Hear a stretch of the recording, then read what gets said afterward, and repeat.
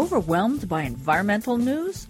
Listen to the Green Diva's My Earth 360 report for the latest eco-news bits from around the globe, carefully curated and born by our need to say, WTF! But we also love to share encouraging stories and, of course, ways that you can make your voice count for the Earth. It's not just my Earth, it's our Earth, and together we can make a difference.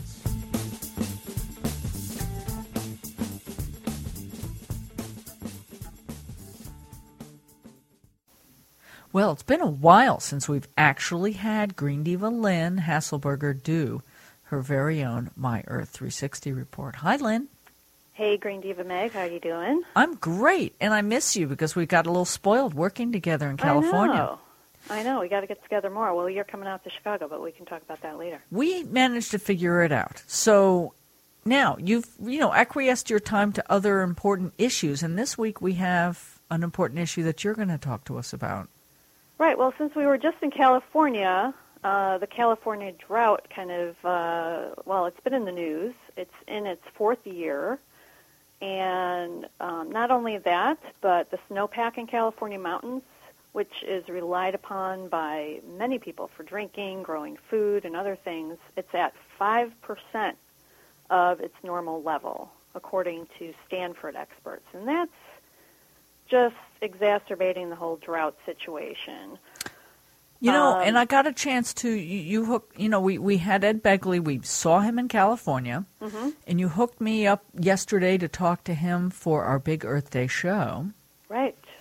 And the thing we focused on was the water thing, and he talked about Governor Brown standing in what would be one of the, it's not an aquifer, it's from the runoff, where there's usually snowpack, and they measure it. Reservoir, is it where they collect the runoff? I guess so, but he was standing there and it was dry. He said it was a great image. I haven't seen it, but he described it, and he's describing what you're describing. Yeah, it's pretty scary. I don't know how much it's at the forefront of Californians' minds. No, I was shocked how many people, you and I, just randomly were like, hey, are you worried about the water? And they're like, no. What? No. Well, one person said, well, the drought doesn't seem to be as bad this year, but I don't really think that's true. And the problem is that with the record high temperatures in combination with low precipitation, that means drought, when that happens, drought is twice as likely to occur. Yeah. And for them to recover, NASA estimates that it would take 11 trillion gallons of water to recover.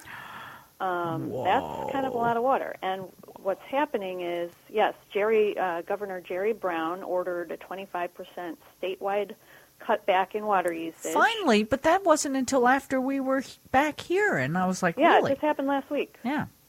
Part of his mandate is to replace 50 million square feet of lawn with drought-tolerant landscaping, which is pretty cool. Yeah.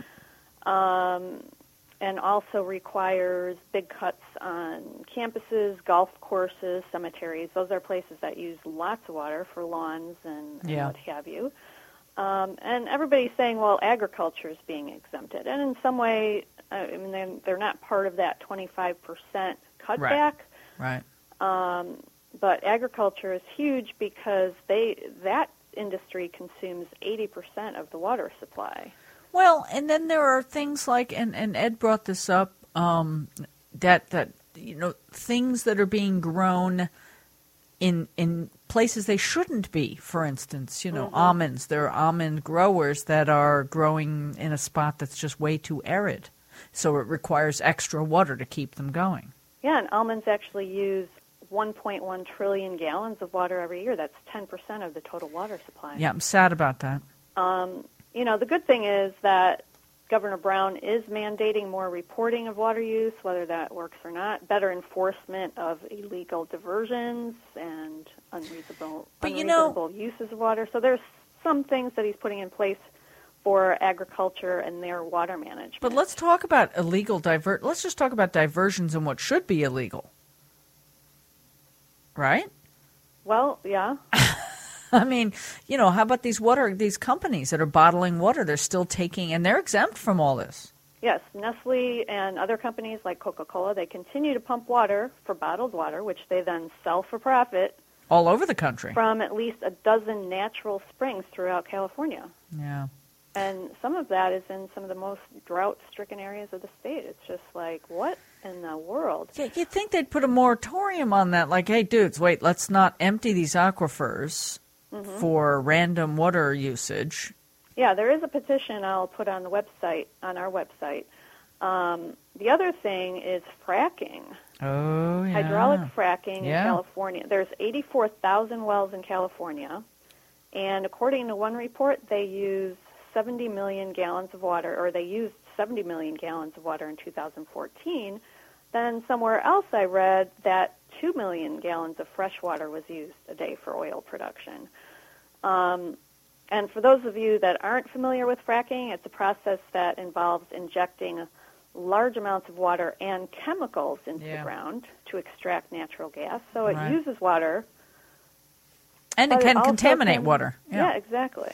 Well, we have to wrap this one up. Oh, okay. I was just feeling like I was getting all into it. I know. Well, you are. It was actually... There's a lot more information. I have an infographic that I'll share and a bunch of other information. Well, it's an awful lot already. My head kind of wants to explode, so I'm hoping that people will take this, think about it, and go to the website because Lynn will have a lot more information and a way to take action. And we should conserve water wherever we live. Yeah, exactly. So think about that. It's not necessarily here forever. Yeah. All right. Good report. Thanks so much, Lynn. Thank you. Get all the details from this Green Divas My Earth 360 report and lots more on thegreendivas.com. That's THE greendivas.com and myearth360.com.